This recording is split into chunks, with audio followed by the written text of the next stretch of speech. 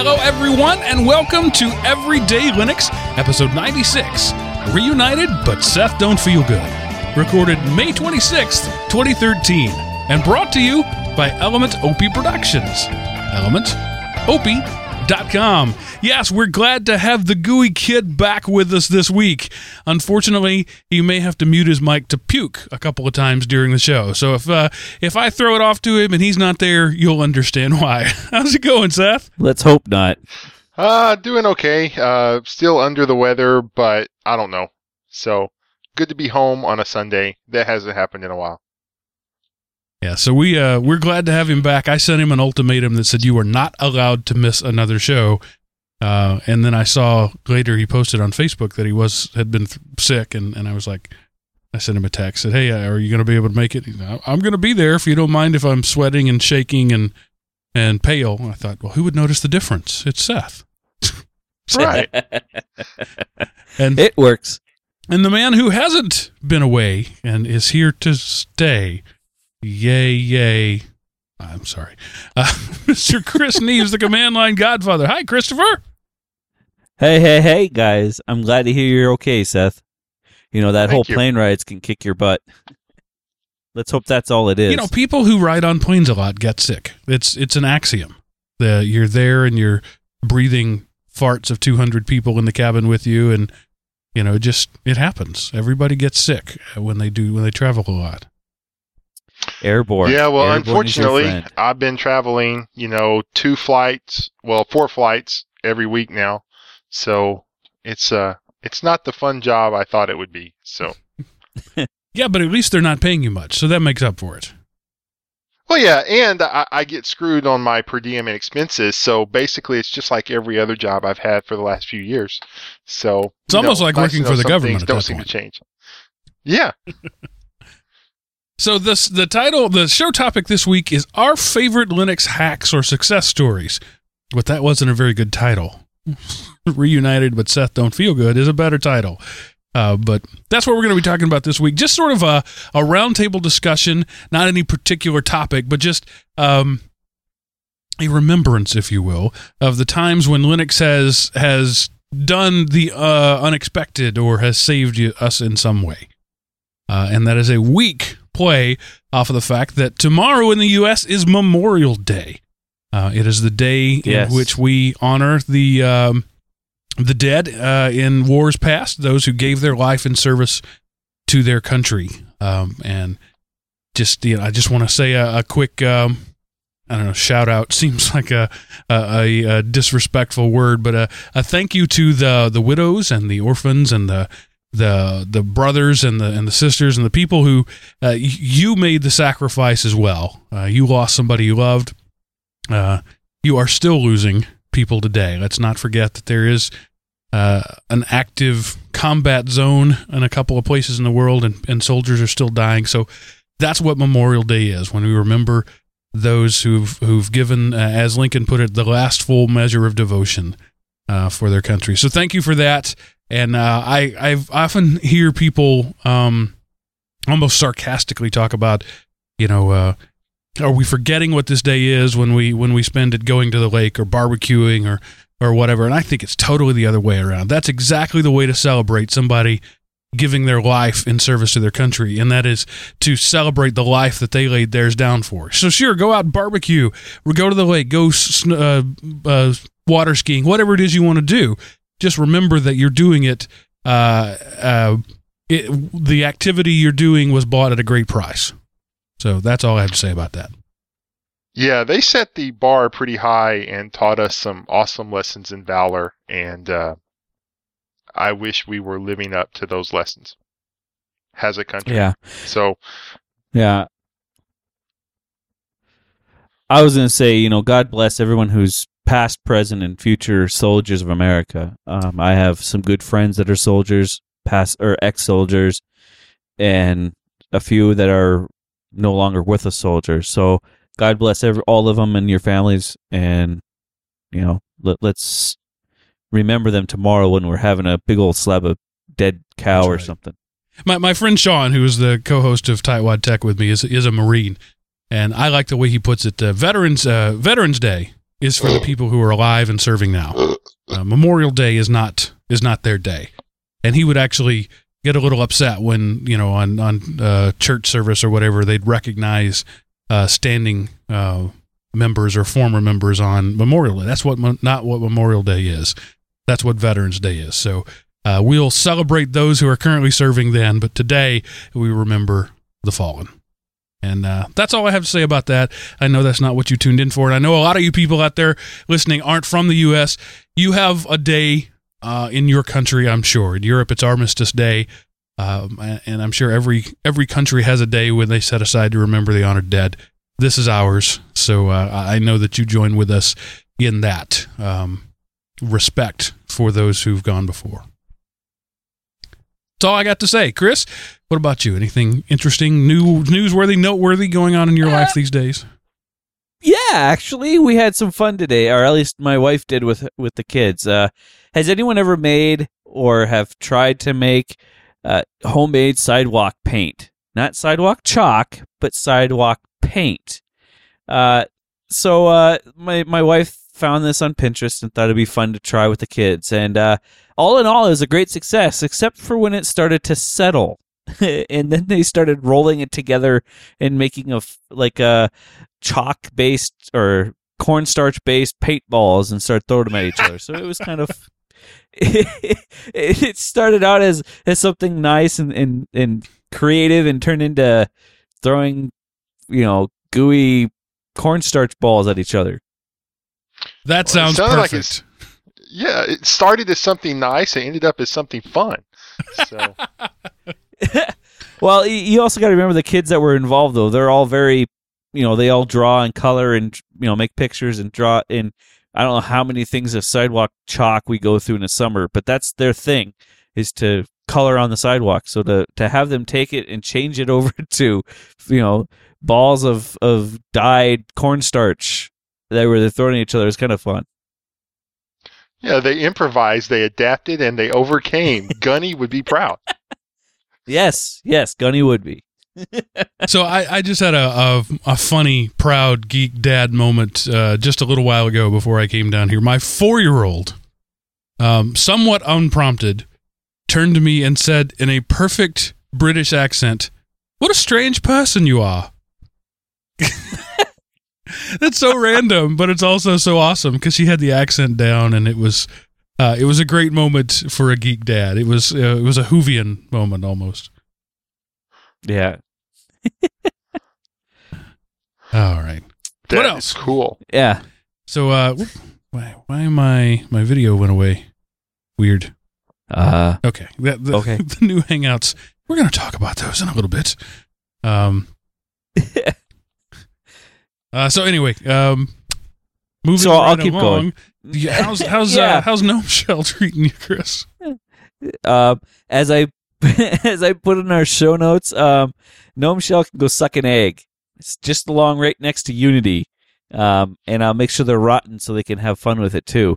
But it's starting to kind of stink pretty bad around Gnome Shell and Unity for the same basic reasons. And I don't know if it's just basically my laptop that I'm running it on, so I'm going to try it on a couple other rigs to make sure.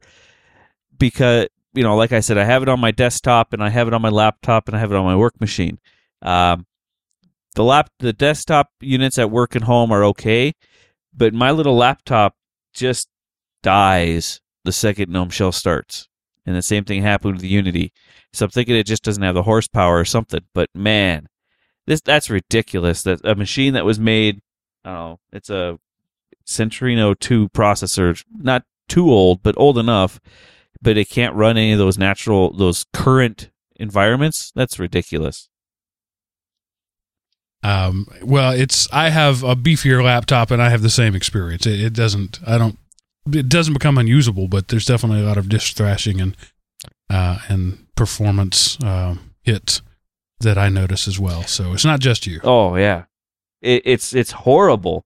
It's kind of one of those moments where it's like, okay, I have to log into Gnome Shell, and I wait and I wait. And then I wait some more, and I think by the time I'm about ready to throw the laptop down and just get up and go to the desktop, That's when I can actually use the desktop again. So at this point, KDE is still first in my heart, but with the bare speed that I experienced with LXDE, I think I might be changing my mind here. LXDE might be the window manager of my heart from now on. We'll see. We'll be interested to hear what Richard has to say about LXDE soon. So moving right along to our first news story of the week. Seth's back, so we have news again. Awesome. Yay! And we have an article here from PC World Magazine that proves that the advancements of technology that have gone before us now make it possible to write mediocre software faster than ever before. Definitely. And in Java, no less. So why this particular I said mediocre, guy... that's given. Yeah, why he chose Java, a security bug-riddled, closed-source piece of crap platform, I don't know, but he wrote a fully functioning, if not basic at this point, Office suite in a month. So, I mean, props to him for doing that. I mean, I know if I knew how to write code, it would probably take me at least a few days longer than that to do that. So, it was built with NetBeans and Java libraries, and he said he hopes to kind of compete with Google Docs, and he's not going after like Microsoft or OpenOffice or LibreOffice or anything like that. So I don't know. It requires Java 7 if you want to look at it and see what it does, but I thought it was pretty cool that he was able to write some software like that in 30 days. And probably, I'm guessing here, probably a lot of what he wrote was just cobbling scripts to put things together, because there's all of those tools are out there already. You've got your rich text formatting, you've got your calculation, you've got all these things that are already there in Java. He's got these libraries, and so his code that he wrote in 30 days was probably just stitching it together. Which it goes to my intro there. You really are standing on the shoulders of giants when you do that. But unfortunately, people often stand on the shoulders of giants to produce mediocrity. Yeah. That is true. I wonder, there's already several, JEdit is a decent Notepad alternative that I wonder if it uses things like that and enhances the functionality of it, or if he went for something totally different.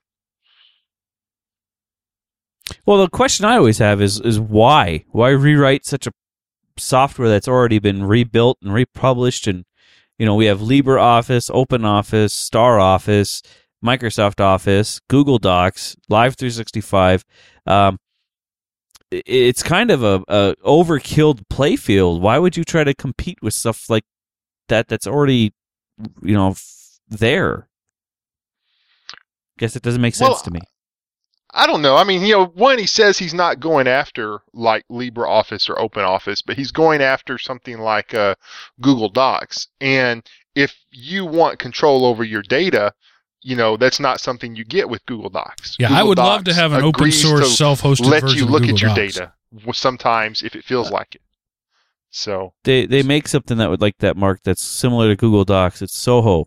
Yeah, OwnCloud is another one like that. But yep. None of them, at least the last time I looked, hold a candle to Google Docs. I want Google Docs. No. I want the quality and the polish. I just want to be able to host it on my own server. Oh, yeah. So if somebody is going to do that, great. But if it's going to be written in Java, no thanks. Because Java isn't intended to be hosted. This is clearly a client-based system, and I'm looking for a web-based system. Right. Yeah, good. I mean, I'll give him props for doing something like that in 30 days. That takes some dedication to write a whole program, but I think he's barking up the wrong tree. Yeah. If you're a big-time gamer, there was some news this week that really didn't affect you at all. The new Xbox comes out, and it's not a very good gaming system. So, yay, Microsoft, for the new updated Xbox that doesn't play games as well as the current Xbox. I'm really struggling with this intro here. Yeah, they're starting to tell their policy for resale games. You know, in the gaming community, the console gaming community, game reselling has been a very big deal and a very big function of it. You know, you buy a game, you beat it, or you didn't like it, or whatever. You go, you trade it in. You don't get much, but you can also buy a used game for less than the price of a new one. And now, apparently, if you buy a used game, Microsoft is still going to get a cut, and the developer is still going to get a cut, and the retailer is going to get a much smaller percentage of that transaction. So they're basically looking to take over and eliminate the used gaming market, because the new version, you are going to have to be connected. You'll have to phone in once a day to the mothership to order to play it, because whenever you sell the game, it gets wiped from your system. Right. So, I mean, I understand for counterfeiting, and, you don't want to download the game to your system or make a copy and sell it. So from that sense, I don't have a problem with it, but I just think they've done such a crappy job of implementing it that they're really going to be opening the roads for, like the Ouya and like the Android-based consoles and stuff. I think they're really going to have a chance to gain some good market share off of Microsoft's bungling of this issue. See, and there's other things that are in this thing that are horrible release parts. Like one of the things, and I don't think it's in this article, Seth, but it's in a different one, where if there's multiple users in a household, you have to pay a fine or a fee for those multiple people to play the same game. Even though you just went out and spent $60 or $50 on this game, you now have to pay an additional fee for everybody who's using it. That's horse. That's horrible. What it's going to end up doing is Microsoft is pushing everyone to either the PlayStation 4, which if they do a good job this time, they actually might, take back the gaming network, or they're going to push people to the Steam client and have everyone play on Steam. So, especially since Steam is working on a Steam box for your living room. Come on, Microsoft, you're kind of cutting your own throat here. You're also cutting the throat of like people like GameFly. Well, that's their goal. That's exactly what they want to do. Microsoft has stated this for years. They want to move away from selling software and move into leasing software.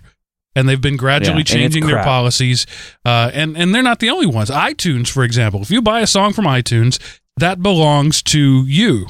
Only as long as you own the account. Technically, under iTunes rules, when you die, your heirs have to delete your account and erase all the music that you've paid for. You can't pass it on. Yep. You can't bequeath it to someone else. That is yours. It is attached to your account. You're leasing that software for, an indefinite period of time. And that's what Microsoft is trying to do. Frankly, it's what Ubuntu is trying to do with their Ubuntu One store. It's the model that everybody's moving to. We're not going to sell things anymore. We're just going to perpetually lease them. I don't like it, but it's not about me. It's about my kids, and the generation that comes behind. They've accepted this. They're okay with it, and so Microsoft is playing the 50-year game here, not the 5-year game. They're just they're going to put this out there. They're going to gradually move to that example, and that's the frontier they're going to stand on for the next 100 years of their company. And, more power to them. I'm a capitalist as well as anyone else. If that's what you want to do, if that's how you want to run your business, fine. But I don't like it, and I don't intend to give them any of my money. Exactly. That's part of the reasons why all my stuff I've moved. There's not a single PlayStation, because I didn't like what happened with the PlayStation 3. That was a bunch of garbage. So I didn't go the PlayStation 3 route, and I didn't like Microsoft being in my pocket. So that's why I didn't go the Xbox route. And I love my Steam games, so I'm going to go the Steam games, and along with, I can't remember the other game deployment company that is on Linux, and they escape me at the moment. But that's where I'm putting all my money in right now for my games, is that way, because at least that way I kind of own those games. Yeah, but see, you're going to be at that point, and so am I in the near future. Your kids are going to get to gamer age, and they're going to say, I want an Xbox for my birthday. I want an Xbox for Christmas. And my principled stand right now, which may crumble as so many things do when you're a parent, is that I'm not going to do it. Just because I don't like supporting that model of purchasing thing. Well, of not purchasing things. But we'll see what happens. It's very likely that there's just simply not going to be an alternative. That's just the way the world goes, and you deal with it.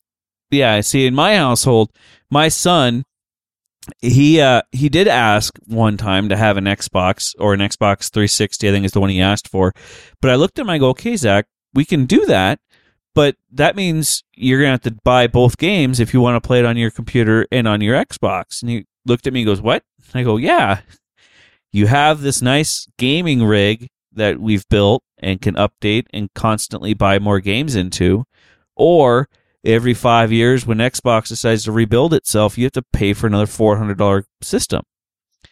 And he made the choice, and he said, well, then there's no sense in that. I'm going to go with Steam. Because the box that the game rig that he's built has an HDMI slot, will fit in his TV. So if he does decide to move when he's of age to move, that game rig goes with him, and so does games and all the traffic and everything else, and he doesn't have to worry about it blowing up because it's all stored. I thought he made a really good choice, in my opinion. Go ahead, Seth. No, I was going to say, wow, Chris, how dare you raise a responsible net citizen in today's world? You should know better than that. Sorry. Just like I don't really worry about filtering my network at home either, because I've raised him to not fear that stuff, and to, when it happens, that if it's an accident, he needs to come tell me. But yeah, it's not something I terribly worry about at his age. Now, in 2-3 years, that might be a different story, but right now, I'm not too worried about it. Right. And so in the list of things that we do need to worry about, in the long litany of Google projects that are dying or being put out to pasture, code.google.com is now on that list. That's horrible, too.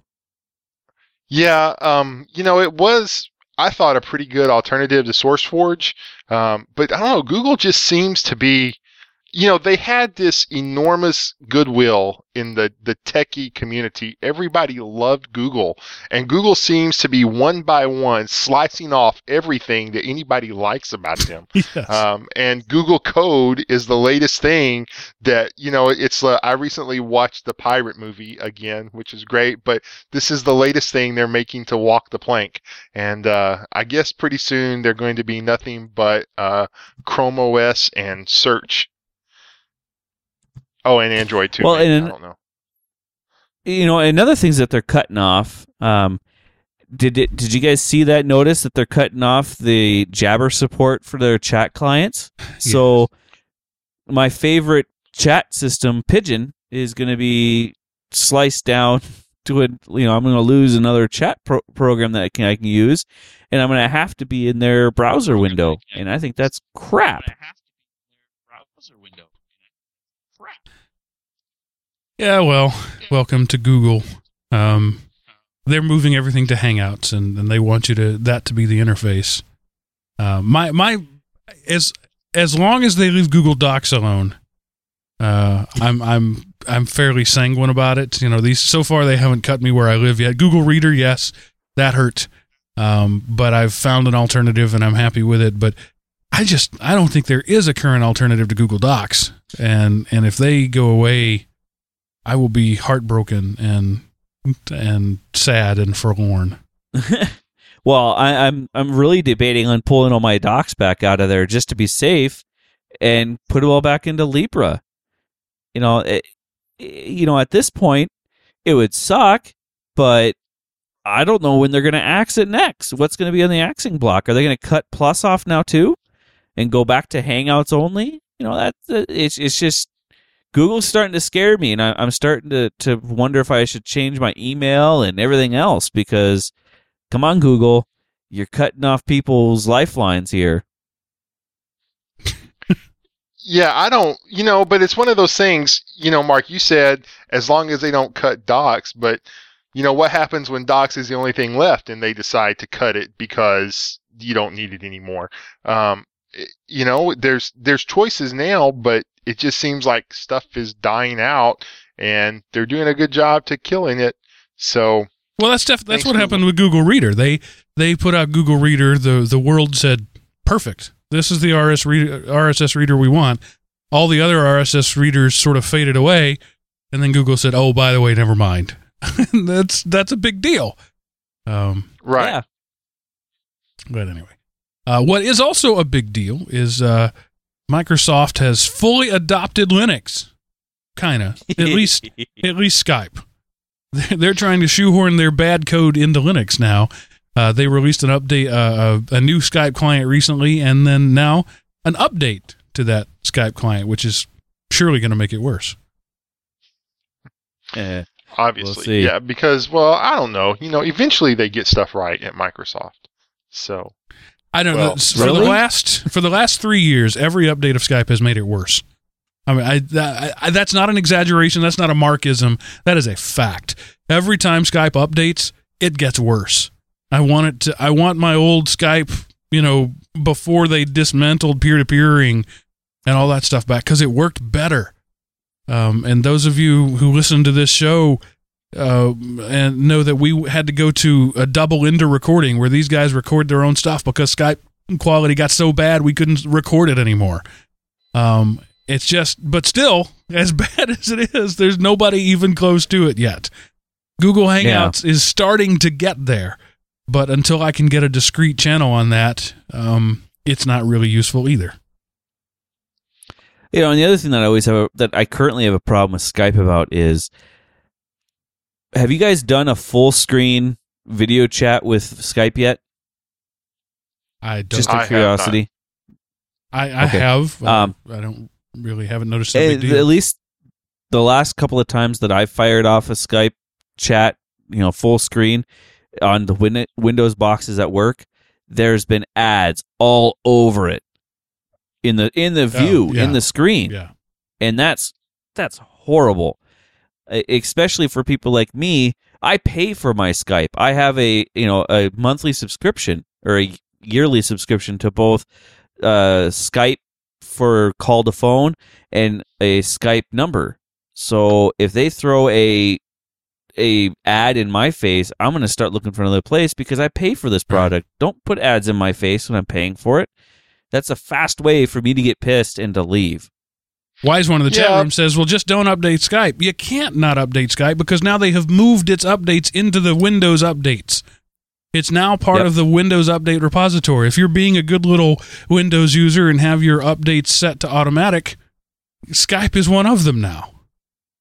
Right. And unless, of course, you're using Linux, and then you can actually choose not to update it, Mark. Yeah. But I don't do Linux. It's not like I'm on a Linux podcast or anything. What are you talking about? Yeah, come on, Chris. We talk about Linux. Isn't that enough? But yes, there is a new Skype client coming to Linux, and I will be interested to hear what the internet has to say about it. Will they have the same complaints? It got worse. I want to go back. Or will they say it's a good thing? But it is, I think it's a good thing for Linux that Linus Torvalds once said that when Microsoft starts making applications for Linux, it means I've won. And so Linus has won because Microsoft's official messaging system is now an official client on Linux that's being regularly updated as well. So that's both good news and bad news. It means that you've got Microsoft's attention, but it also means that you've got Microsoft's attention. Yeah.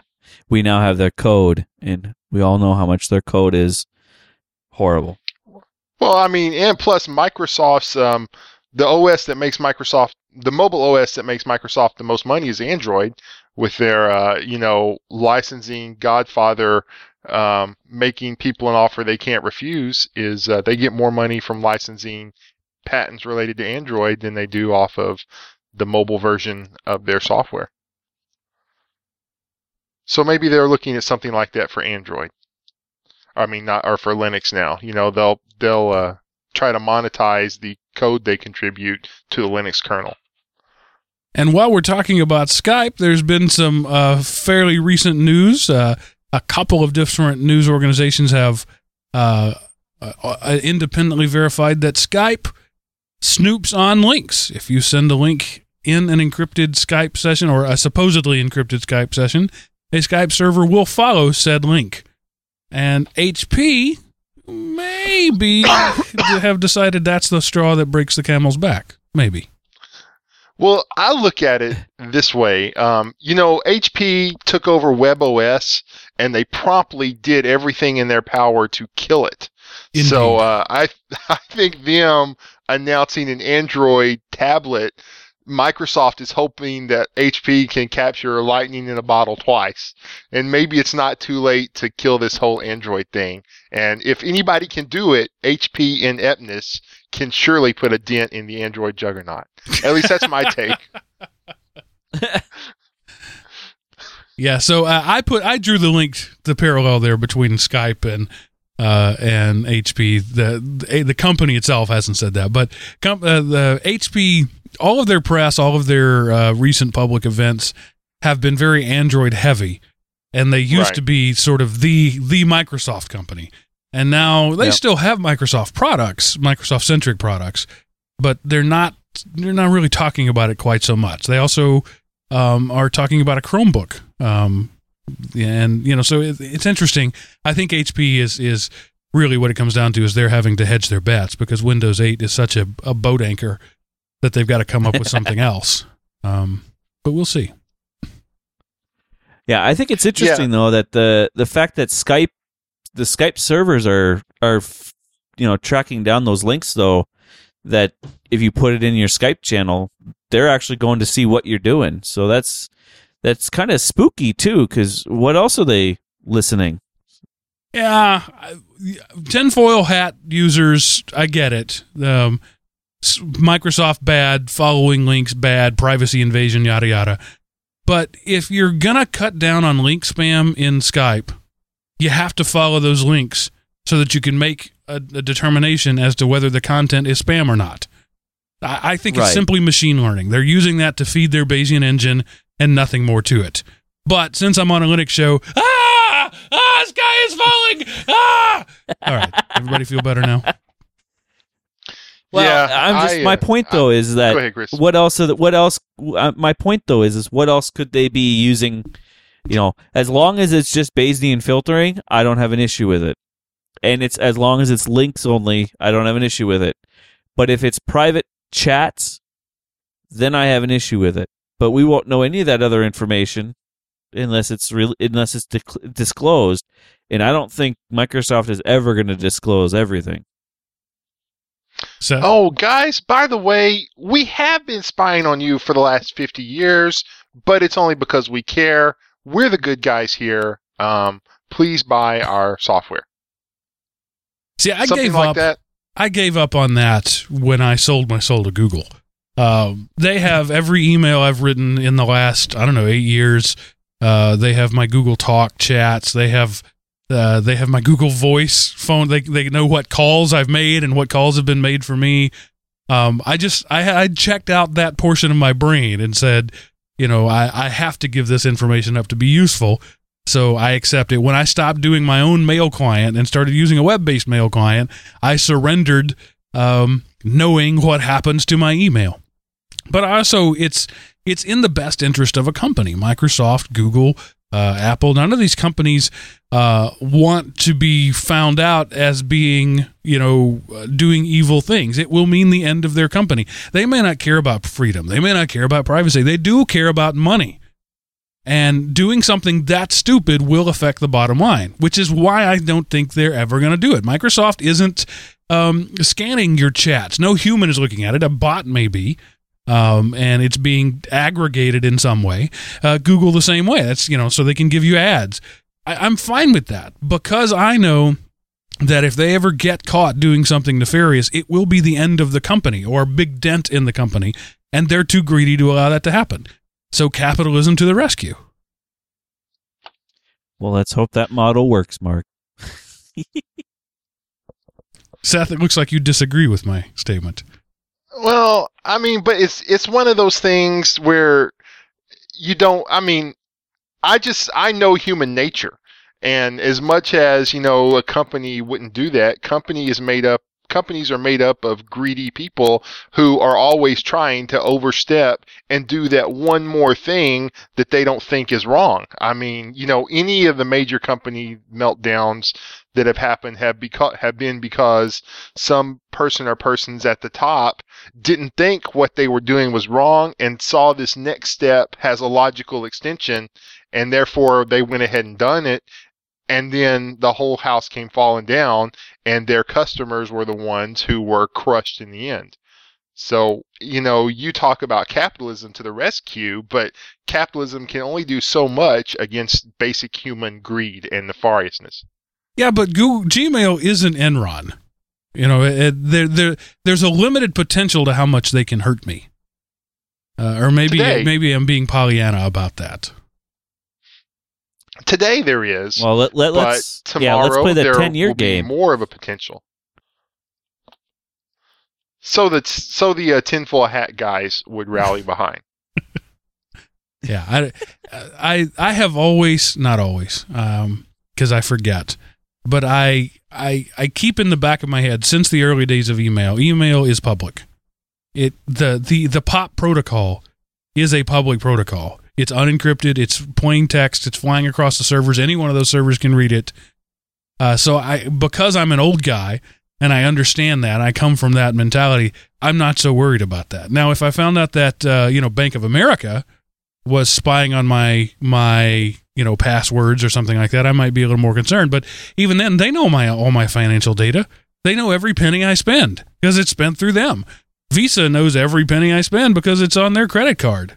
So when you really step back and take a look at it and say that everything you do, you give up privacy and you ask for that in exchange for a service.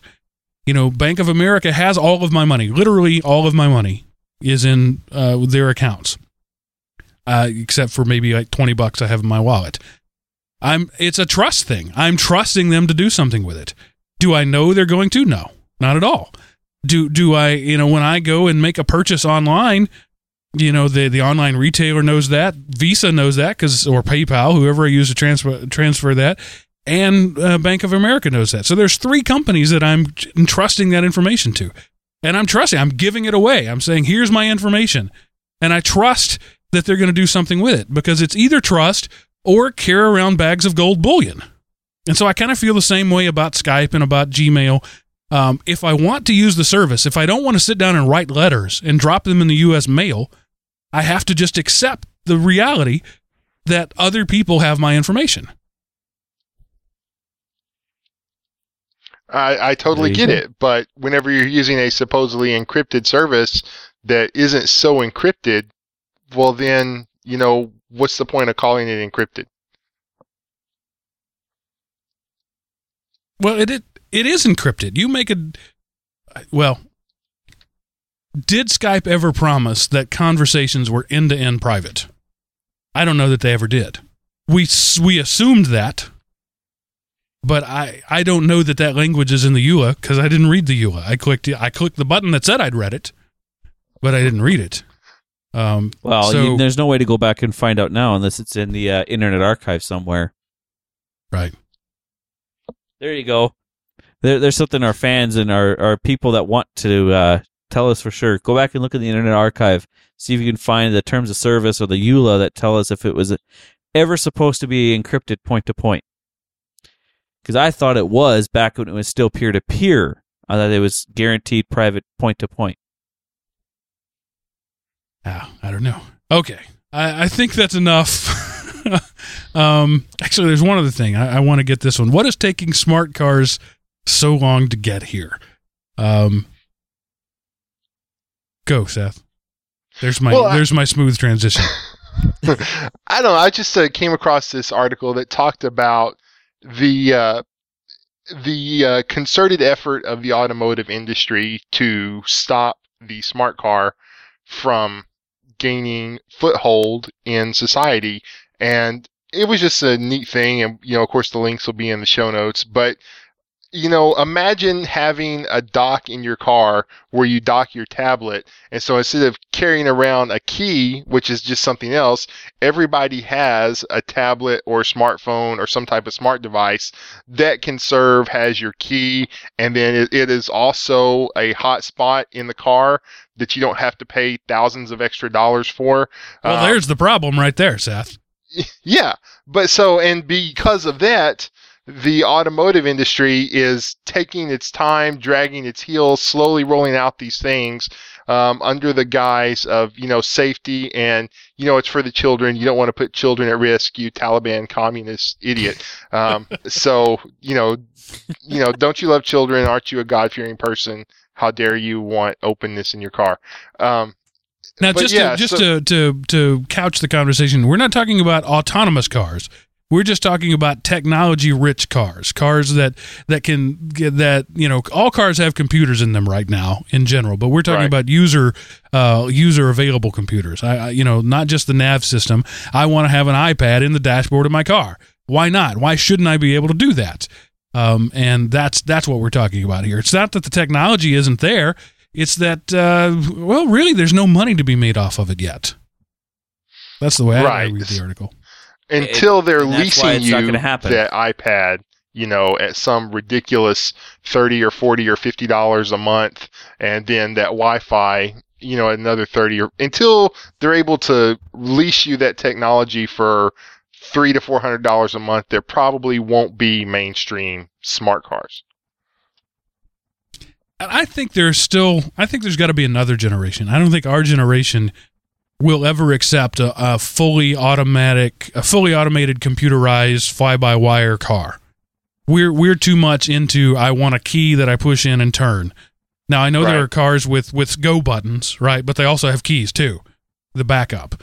I think it's going to take another generation before the people are ready for a truly smart car. As much as we sci-fi geeks like the idea of having Jarvis in our car, talking to us in a smarmy, sarcastic English accent, the reality is we wouldn't want that. It wouldn't sell, I think. Well, at least not yet. Right. We're just not ready. Yeah, and plus you open up a whole new infection vector into your automobile. So now, war driving takes on a whole new meaning. Yeah, it would. All right. Moving on to listener feedback. Thanks for the excellent news section there, guys. Starting on with some heads up from Michael. I love it when listeners know more than I do.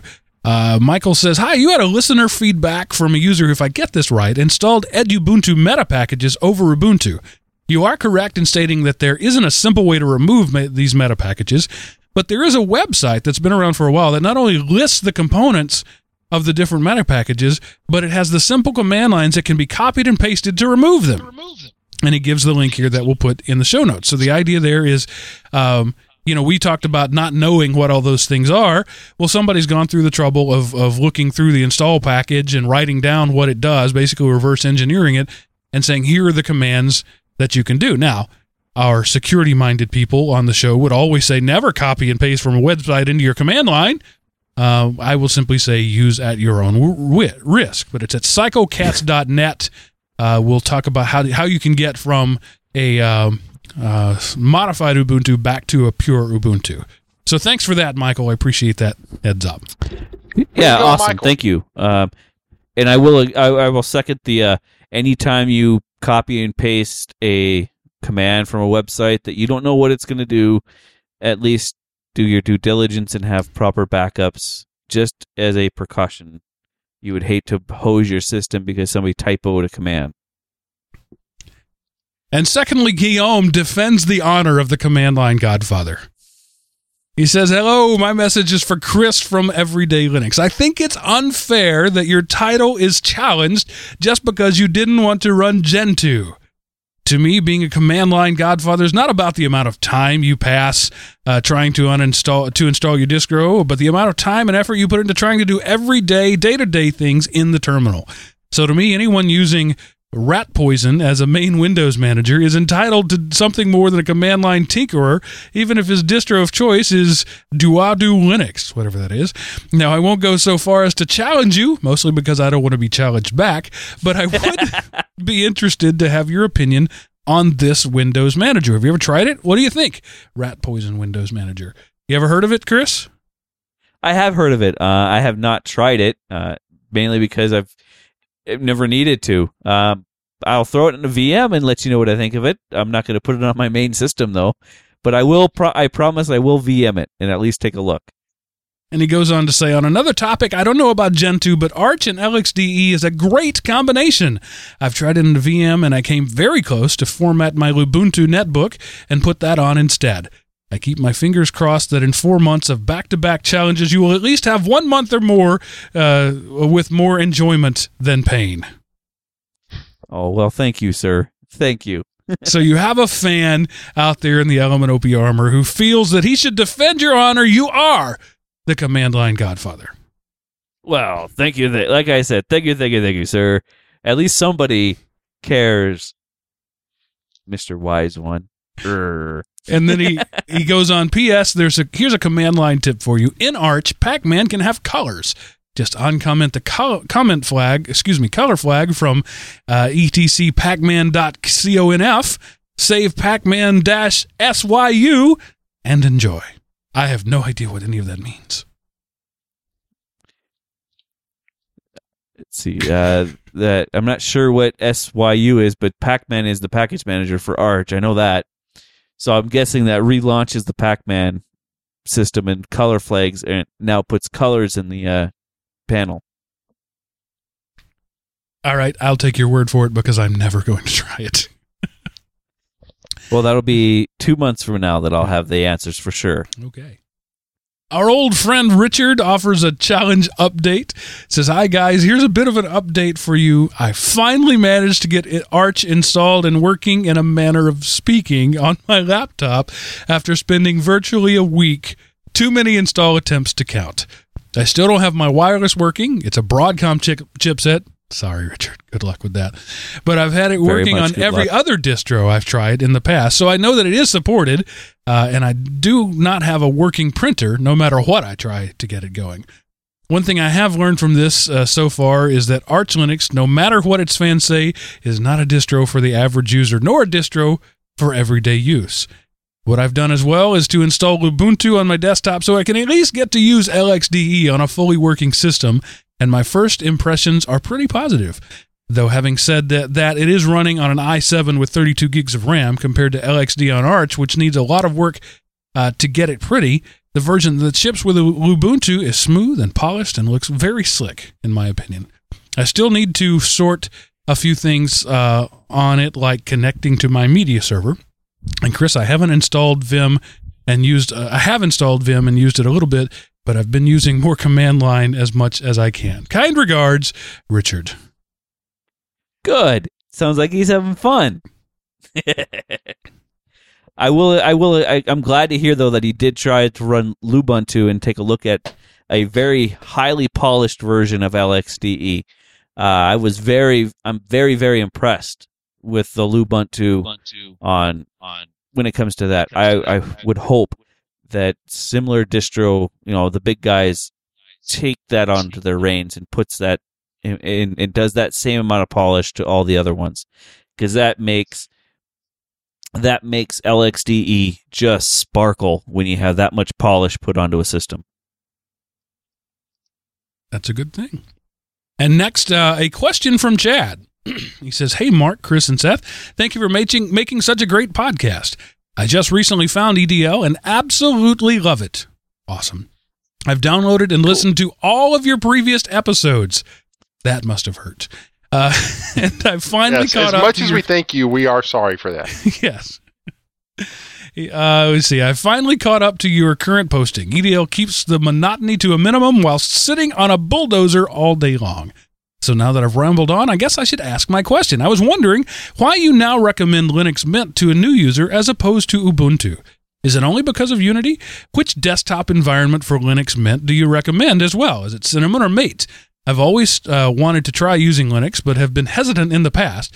But now that I've found the podcast, it seems a little less scary. I plan on using 2 separate hard drives for my laptop, one that runs my current Windows 7, and the other with either Ubuntu or Mint on it. The only way I can swap out drives and not have to bother trying to configure with the whole dual boot thing. The laptop is an HP G71 340 US model with 4 gigs of RAM and a dual-core processor. Any advice or suggestions would be greatly appreciated. Thanks for your time, and keep up the great work you guys do on the show. I would also like to ask for more barbecue and bacon talk on the show as well. Well, nice. Thanks, Chad. It's great to have you, a listener. To answer your question for me, I like Linux Mint because everything is right there. Everything you need to get up and running comes on the disk, and the average user needs nothing else. I like the Cinnamon version just because that's my personal preference. The Mate version seems a little clunkier to me. So there's the reason I prefer to recommend Linux Mint. It's all the packages, everything you need, including Flash and all that, just right there. That makes it not entirely legal in the U.S. as well, but still, in terms of ease of use, that's the reason I recommend Mint. Any other comments? And Chad, I will echo Mark's comments there. I like the Cinnamon version of Mint better than the Mate version. I think Mate is kind of a pointless project, personally. Nothing against the Mate guys, but I think you should spend your time making Cinnamon or something else a little better off. Honestly, with that laptop, if you're running the NVIDIA card, Mint would probably be the better choice, because obviously you're going to get more performance for that NVIDIA card, because Unity eats up so much graphics processing power and will run the laptop a little bit hotter. But I agree that we do need to have more barbecue and bacon talk on the show. Definitely can't go wrong with more barbecue and bacon. And just to echo what they said, the title of our podcast is Everyday Linux. And so for someone who has never seen Linux before, just the generic Linux Mint install gets you up and going with as few extra steps as possible. There's lots of good Linux distros out there that, you can say, oh, I like this Windows Manager, I don't like that Windows Manager, whatever. And you can, one of the strengths of Linux is you can pick and choose what you want. But for someone who doesn't want to do that and they just want to install once and be done, Linux Mint straight out of the box gets you up and going fastest. So that's why it's our default everyday Linux choice. Well said. And I'm really impressed with his idea of running 2 different hard drives. That's a good way to test this machine. That way your personal data is 100% safe. You just make sure you're not stripping your screws out, because otherwise you're going to get stuck with a hard drive once eventually, and you may not be able to go back because you can't get the screws out. Yeah, that's what I would always do when I tested distros, is I would pop in a second hard drive. I was careful not to strip the screws, but so it was the easiest way, because then I got the full effect of installing it, because as we all know, sometimes things are a little different in a virtual world. So, way to go, Chad. Well, as far as stripping the screws, you just need a bigger crowbar, and that's not a problem. Yeah. And then our or last hacksaw.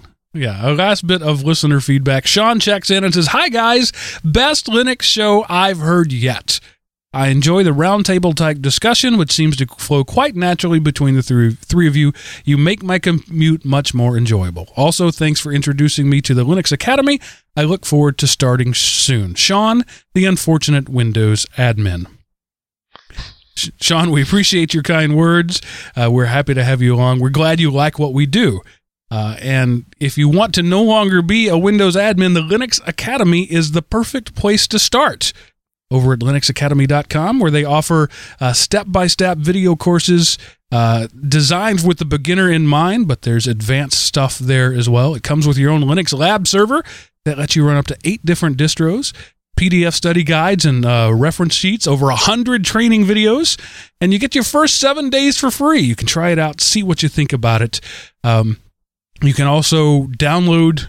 They will send you. You don't have to download if it's so big. You don't want the online versions. They will send you a DVD with pre-configured VMs installed to do everything you need to do for offline use. Everything they do is mobile friendly, so you can watch it on your Android or iPhone device, I suppose.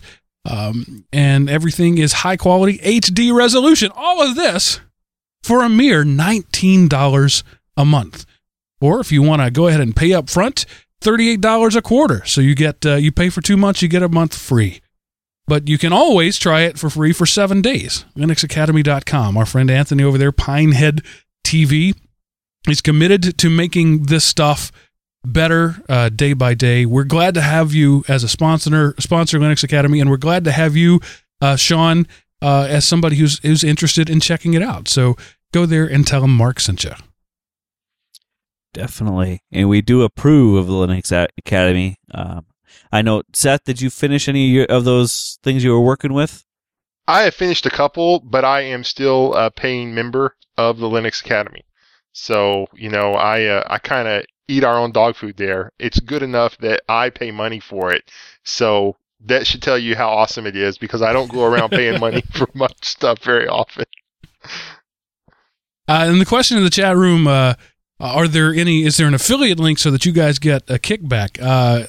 Honestly, no, because I don't think they're advertising anywhere else. So other than word of mouth, this show is, as far as I know, all the advertising they're doing. So if you're a customer of theirs, they know that we sent you. And it was, I'm gonna, I hope he won't mind. I'm gonna reveal a little of our conversation that Anthony and I had via email a little while back.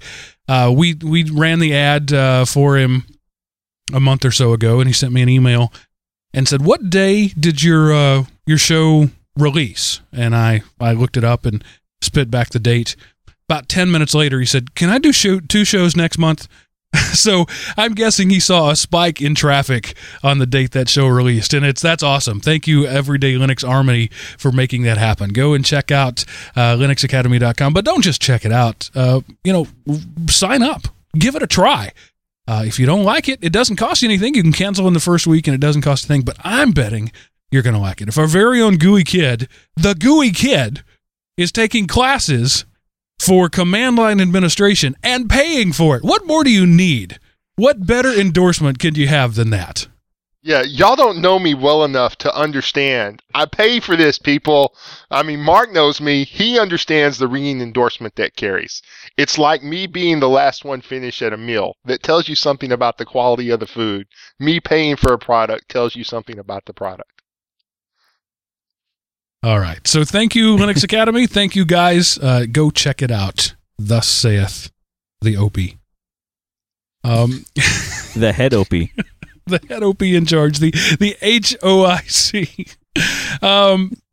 So this show, as I said an hour ago, is going to be about our favorite hacks, the things that we've seen, that we've tried, that we've experienced or just seen in the wild with Linux. So I thought we'd just go round robin style and go with this. Chris, what is your? Well, we're not even gonna put it in numbers. What is one of your favorite Linux hacks you've seen over the years? Oh, my favorite one was probably the computer that I was running at the time. Way back. Oh, this must have been 10 years ago. That Windows would not run on it. Period. It would blue screen the second it would try to install. And I threw OpenSUSE on there, and it ran like a kitten. It didn't have any problems, purring all day long. That's awesome. Knoppix is great for that, and that's where I don't know if it was the first, but it was the first live CD I ever heard of. And that you're stealing my thunder. That was another one of mine. I had a number of times where Knoppix saved people's hard drives, or at least their pictures and data files before a full wipe because of something. But Knoppix is another one that if you don't know what Knoppix is, go check it out, and you'll be surprised. All right, I'm just going to be totally honest with you there. I wasn't listening. I was doing something else, and you have Knoppix first on the list, so I thought that's what you were talking about, and that's why I brought it up. Aha! Shame on you. So I'm actually going to have to go back and listen to the show to see what he mentioned the first time, because I thought it was going to be Knoppix. I do a lot of producing of the show, by the way, while we're doing the show, and I'm not always paying attention even to myself. But anyway, my favorite hack was when I set up a fully functional NT domain. This was before Active Directory was a thing. An NT domain that handled about 900 to 1,000 Windows laptops without ever using Windows. It was a CentOS box running Samba, and I did everything that you needed to do. I had group policy, I had all that stuff built right in, startup scripts, everything you could want, except a Windows box. And that was the coolest thing ever. I used a script that a fellow named Matt Oquist wrote. If you look up Matt Oquist online, he's a fairly well-known guy. He started the Software Freedom Day, for example. And he wrote a script that was a GUI, simplified. GUI's not the right word.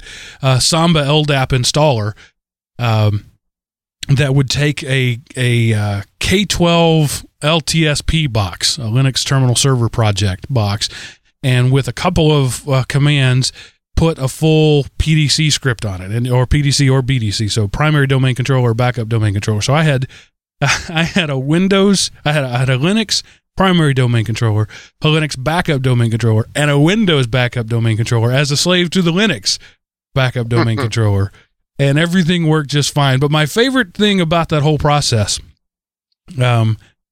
was when I got stuck one day. I had a problem. There was a corruption, and I sent an email to the Linux Terminal Server Project list, and Matt Oquist responded and said, "How can I help?" I shared a terminal service with him. He remoted into my machine and spent a couple of hours helping me fix it. So the guy who developed the software helped me fix the problem. You don't get that at Microsoft or at Apple. You're not going to get the coder who worked on Windows to remote into your machine and help you out. But Matt did that because he cared about the project. He wanted everybody who used it to have a good experience. And I don't remember what the problem was now, but because his skills were so far superior to mine, he was able to fix it for me in about 30 minutes. I spent, the better part of 2 days hacking at it before I asked for help. He fixed it in about a half an hour, and we were up and running. And I'm sure it's deprecated now. It's not there anymore, but buried deep in the bowels of the Samba code was the vampire command. I love that command because the vampire command sucks all the user accounts out of an existing domain and drops it into a new one. So it bites the server in the neck, sucks the blood out of it, and puts it in there. It was the vampire command. So that was my awesome. favorite ever Linux hack, was the faux domain. That is an awesome hack. Plus, it saved me literally thousands of dollars in licensing. Oh yeah, easily. With Windows, if you're not a Windows admin, you got to buy the software. You got to buy the license for the software. Then you got to buy a license for every client that connects to it. And that's the reason I did it. The client access licenses, we had just added a bunch of machines, and I was going to have to shuck out. It's not a lot. It's maybe $10 per machine, but I had about 800 machines, so that's $8,000. My total budget was about $30,000 for the year. So a third of my budget was going to have to go to client access licenses. So I said, there's got to be a better way, and Linux to the rescue. And plus, you save the hardware cost on the CentOS server is nothing compared to the specs you would need Windows to produce at the same level. Right. So Seth, what's your favorite hack? Well, my favorite hack is gparted. Using that, lots of times I've had a Windows machine go belly up and all of a sudden you can't read the hard drive, so I will repair the hard drive partition with gparted, and then I'm able to access it. So most of my hacks involve helping an end user recover unrecoverable Windows stuff with Linux, or resetting Windows passwords. Because you can't do that in Windows with any regularity or much success, but Linux is very good at doing that. That's great. Yeah, I love it when I can And use that's Linux sad. to fix Windows. That makes me laugh. Yeah, whenever a friend of mine had the ransomware show up on their computer, you know that you got to call the FBI and we'll fix it for you for however much to his PayPal account. I was able to use my Trinity Rescue Kit and go in and enable the administrator account, turn it on, and get their machine up and going. So I love me Linux utilities. They are awesome. All right, Chris, back to you. Back to me, I would have to say, shortly after I started my current job at the school, they were big users of Fog, and there were a lot of machines, or not Fog, but Ghost, and there were a lot of machines that Ghost wouldn't touch because they didn't have the correct the correct boot environment drivers to get it, loaded up and ready to go. So Clonezilla kicked the crap out of Ghost. And then shortly thereafter, I found Fog, and then Clonezilla lost to Fog. So it's kind of entertaining that they found a great tool that I still use today in Clonezilla, but then to see it be superseded, Yes, whatever, to see it beat up by Fog and now have a prominent place in our server racks. And as far as my boss says, it'll never leave unless they find a better. And then this is a bigger, better tool out there that we just don't know about yet. But I have a hard time believing that because Fog is monsters. if you manage more than 5 machines, you must learn about and deploy Fog. It will change the way you work, period. Was it from my show that you found out about Fog, Chris? No, I found out about Fog from a different show. Okay. And then, actually, I stumbled across it once or twice looking for something to replace Ghost. And then I heard a show, and they mentioned it in a quick little blip. And then the next show down that I listened to is your show, Mark, the Tightwad. And then I'm like, well, if that's what it can do, let's see what it'll do. And I loaded it up as a test run, and yeah, it hasn't left the system since. Yeah, we had the developers, Chris and Chuck and Jim, on the show, I think 3 times throughout the course of the show. And that Fog episode, I think it goes way back to like episode 4 or 5, way back there. It's still one of our most downloaded ones, even to this date, because they've got it on the Fog website. Check out the interview here, and they really go into all the inner workings about it. That's and then the more people I can turn on to it, the better. I'm a frog. I am a Fog proselytizer. I will tell everybody I can about it because it changed the way I do my work. Oh, it changed ours too. We no longer try to clean machines anymore. Now it's, oh, that's broken. Boop. It's now fixed. Right. I love doing it. Like, I'll have a teacher call me up and say, oh, so-and-so got this machine in the lab infected and it spread to a couple of the other ones. How long are we out of the lab until you can get it fixed? And I go clickety boop, and now all of them are re-imaged and rejoined to the domain and no more infection. And I go, you can have it back in an hour. Have fun. Yep. Great stuff.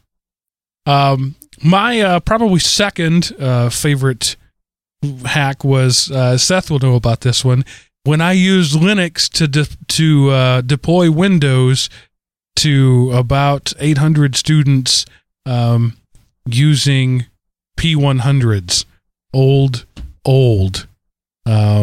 Actually, they may not, now that I think about it, they may have actually been 486. They may have been that old machines, and I did that through Puppy Linux. Puppy Linux. I rolled my own sort of special hack that I called a chubby client. It wasn't a thin client. It wasn't a fat client. It was sort of a chubby client. So it was it booted FreeDOS, then used linload, a DOS program that loads a Linux kernel, to bootstrap Puppy Linux, to take it to a desktop, to launch our desktop, to attach to a Windows terminal server machine. And then all of that took, a few, 45, 50 seconds or whatever. And then the user was working, as far as they knew, on Windows. So that was my favorite hack. I had Linux all over the place and nobody knew it.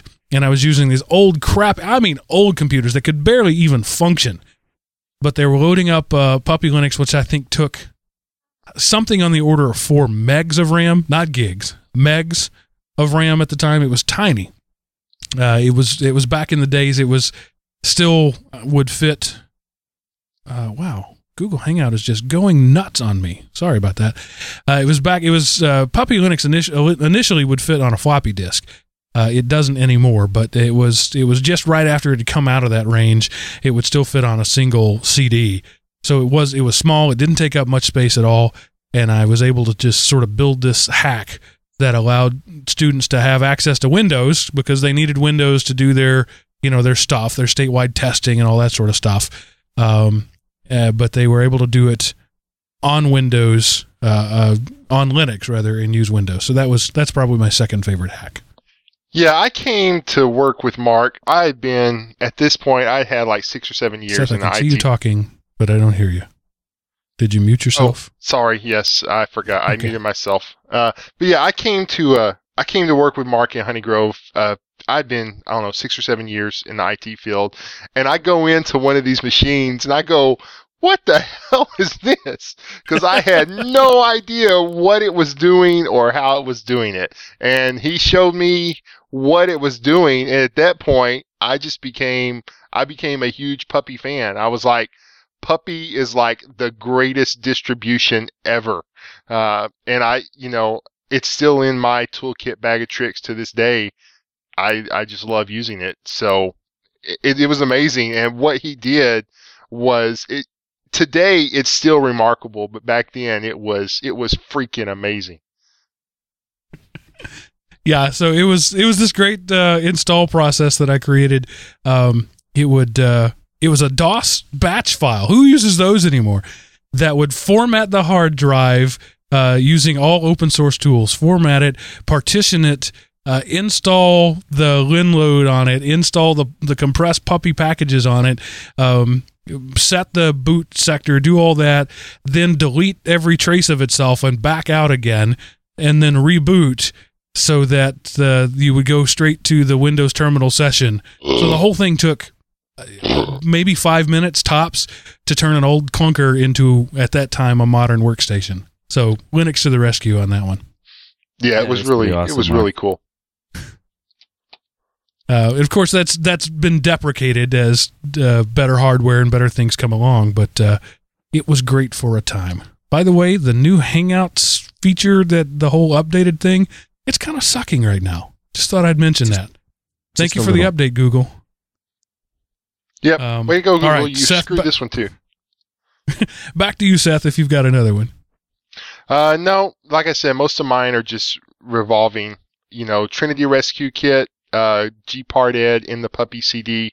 That works great for me. Occasionally, just pull up a Linux distro to access some Windows files. That's about it. All right. Chris, you got another one?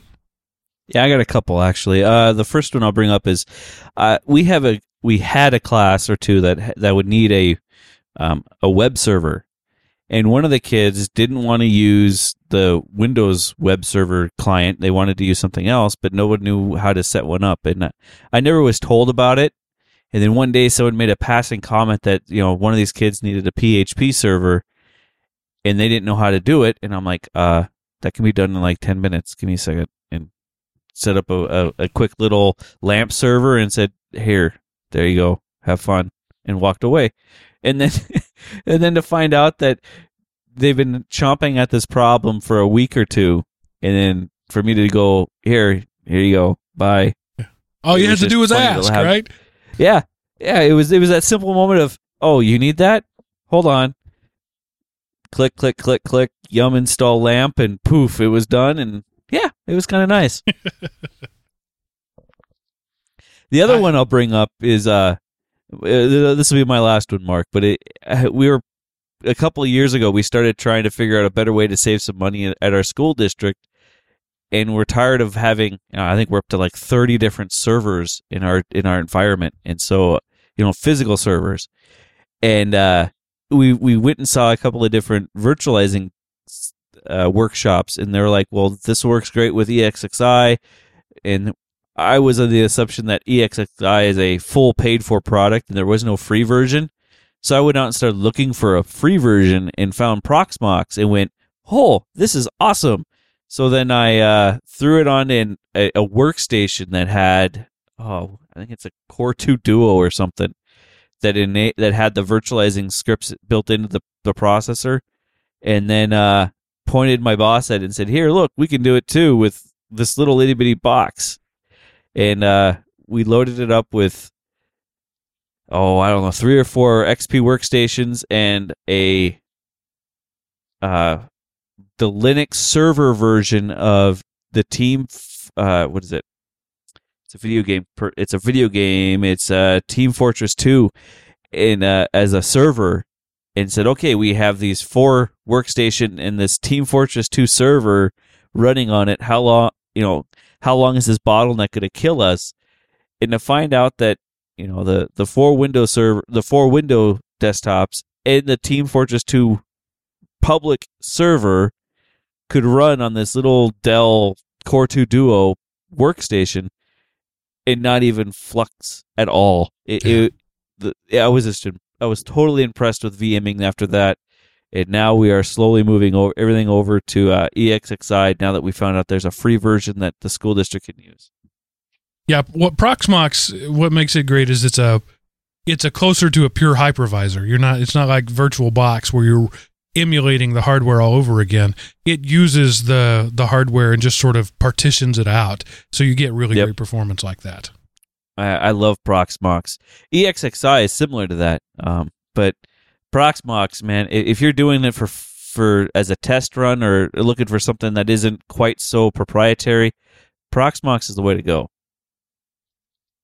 And then my last one is really, it's one story, but it represents 100 others. There was one day when the school where I worked, the elementary principal came to me and said, we've just purchased this new software, and the company is coming to do training on it Monday. This was, say, Thursday.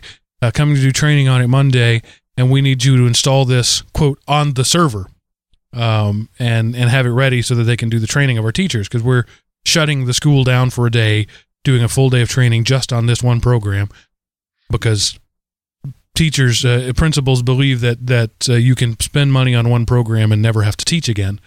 But that's a soapbox moment. And so I said, okay, where's the server? Did you buy a server for this? Well, no, you just need to put it on the server. What server? Well, just put it on the server. So I go reading the specs, and it requires a dedicated multi-core processor with something like 600 megabytes or gigabytes of space, and a dedicated. It was going to have to be its own box. There's no question about it. And it was supposed to run on Windows, and you had to have IIS something. I don't remember. It all had to be really spec'd out according to their specs. It was going to be a big deal. And I thought, well, what am I going to do here? I don't have the money to go out and buy this machine. And even if I did, I can't get it by Monday. And I was, I was obviously very upset about this situation. So I literally went back to my pile of junk in the back room, started cobbling together pieces, pulled out an old chassis, pulled out a motherboard, and had a couple of processors. I put that together, threw some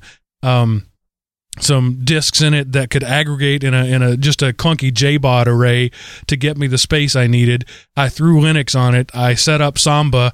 I threw it in a share, shared it out using Samba, and said, let's see what happens. Let's hope this works. Maybe it'll at least get us by, through the training. Then I can go buy, quote, a real server later. We ran with that server for the entire lifespan of that program for about 4 years until they stopped using it. I never touched it again. It ran rock solid stable, did everything it needed to do on that Linux box, running Samba at zero cost. And so there you go. Once again, Linux for the win, because you can do that in Linux. You can take disparate hardware and kind of throw it together, and it can handle it. Windows, not so much.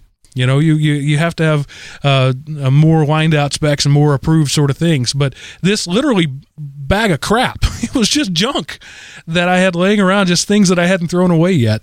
Serviced this I don't want to say how much they paid for it. It was a lot. It was $10,000+ they paid for this program, and I was running it on a computer on a server that was worth $30. And it worked for all the time that they used it. Never had a glitch with it. I never had to reboot it, and so that's another Linux for the win.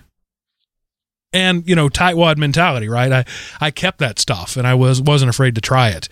Other guys probably would have just gotten on the line to their Dell reseller and said, send me a new machine, but I wasn't going to do that. I couldn't do that. I didn't have the resources for that, so I just threw it all together and hope for the best, and it worked great. So Linux has been exceeding my expectations for almost 20 years now. And like we say, Linux for the win. Everyday Linux. It really is something you can use every day. So those are just some, trip down memory lane that I thought might be interesting. We're, three old farts in the world of technology, and I often get asked, how do you use Linux every day? And I have to kind of answer, right now I don't. My personal life and my professional life are such that I don't really use Linux that much. But it got me to thinking about how I have in the past. And, there's a lot of stuff there. There are great stories of how Linux has literally, bailed me out of a difficult situation and has exceeded my expectations. I think if I had a subtitle to this show, it's how Linux exceeds expectations on a regular basis. It's just sort of what they do, what it does. Okay, enough pontificating for me. Let's move on to our tips of the week. Mr. Command Line Godfather, I reinstate you to that title. Do you have a command line for us this week? I do. Actually, this is something you have to install. It's not built into anybody's system. It's similar to if you're familiar doing ls to see a directory. And there is other versions of this program out there, but this is the one that I really, really like when I'm looking for a hardware issue. It's lshw, and then I also add to the command a greater than symbol, and then the path to a file, a text file that I want, so I could put it into a text file so I can read it easily instead of in the command line. And then I also have a record of every piece of the hardware, and it goes down. Not only does it tell you what the manufacturer is, but it also tells you what type of firmware it has based in it. It just an immense amount of a treasure trove of information for your hardware that you didn't know was there, but is. And you can actually use that to then troubleshoot out issues with your hardware if you're having them. I found out that one of my the issue that I have currently with my laptop is based on one of the processor in it is not being implemented correctly. So that's part of the reason I'm having issues with most of my Linux installs on this laptop. So back when I was a Windows admin, I used a tool called Belarc Advisor that sort of did this same thing. It sounds like it's the Linux version of that. Yeah, very much so. I was shocked at how deep this tool digs through the information, and how quickly it regurgitates it back out. If you wanted to add some more switches to it, you could actually specify if you only want it to have your network devices or your processor or PCI devices. I know in a couple of past tips, I've did LSPCI and LSUSB. This is like those particular commands on steroids. You get 10 times the amount of information with LSHW than you did with LSPCI or LSUSB. You do have to install it, but run it once, and you do have to be root when you run it. So sudo it or su it, but you'll be amazed at the amount of stuff that comes back out of it. Good stuff. And Seth, I'm already chuckling as I look at your tips, your links of the week. So without further ado, the Seth's weird stuff of the week. I'm giving people a 2-for-1 this week since I've missed the last couple, 2 in the same theme. This link, this first one is called Bacon or Beer Can. You just go there and click on which one you think the guy is saying. And the second one is hairpiece or herpes. It's the same thing. You just go there and you click on one and you try to figure out which one he's saying. Is he saying bacon or is he saying beer can? Is he saying hairpiece or is he saying herpes? Does it rotate through multiple people or is it just one guy? No, it's just one guy. If you haven't seen it, you just have to go. There's words cannot describe the awesomeness of I especially like the hairpiece or herpes one myself. The visuals, I can't listen to it because I've got my sound muted, but the visuals are just Seth, I love you for this. This is the sort of stuff that only the Gooey Kid can bring to the show. Thank you, Internet, for having this. And thank you, Seth, for finding it. This is awesome. My little tip of the week, if you follow me on Google Plus, I posted it there, and also on Facebook, but you can Google it. Will Smith and his son, what's his name? Something Smith, obviously. Anyway, we're on the Graham Norton Show, an English talk show, and it's like 4 minutes of brilliance, hilariousness in that. If you grew up, in the 80s and 90s, you need to go Google Will Smith, Graham Norton, and find that on YouTube because it is brilliant. So that's my bonus tip of the week. Jaden Smith. That's right. Jada Pinkett Smith is the wife and Jaden is the son. Thank you, Nidusin. I'm guessing that's how you say your name. There's spoilers. Here be dragons. I can't tell you any more about it, but just Google it. It's awesome. I will, in fact, put the link in the show notes, for you. But anyway, there you go. That's our weird links of the week and our tech tip or command line tip of the week. If you would like to have your voice heard on the show as well, you can do that by going to elementop.com, clicking the Contact Us button at the top of the page, or you can use the Call Us widget, and you can literally have your voice be heard, as Wise One did last week when he called out the Command Line Godfather on the air. Or you can always just email us, edl@elementop.com. We love hearing from you. We love having that show filler, and we love being able to be helpful. So if you've got a question and we can answer it, I can guarantee you can answer it.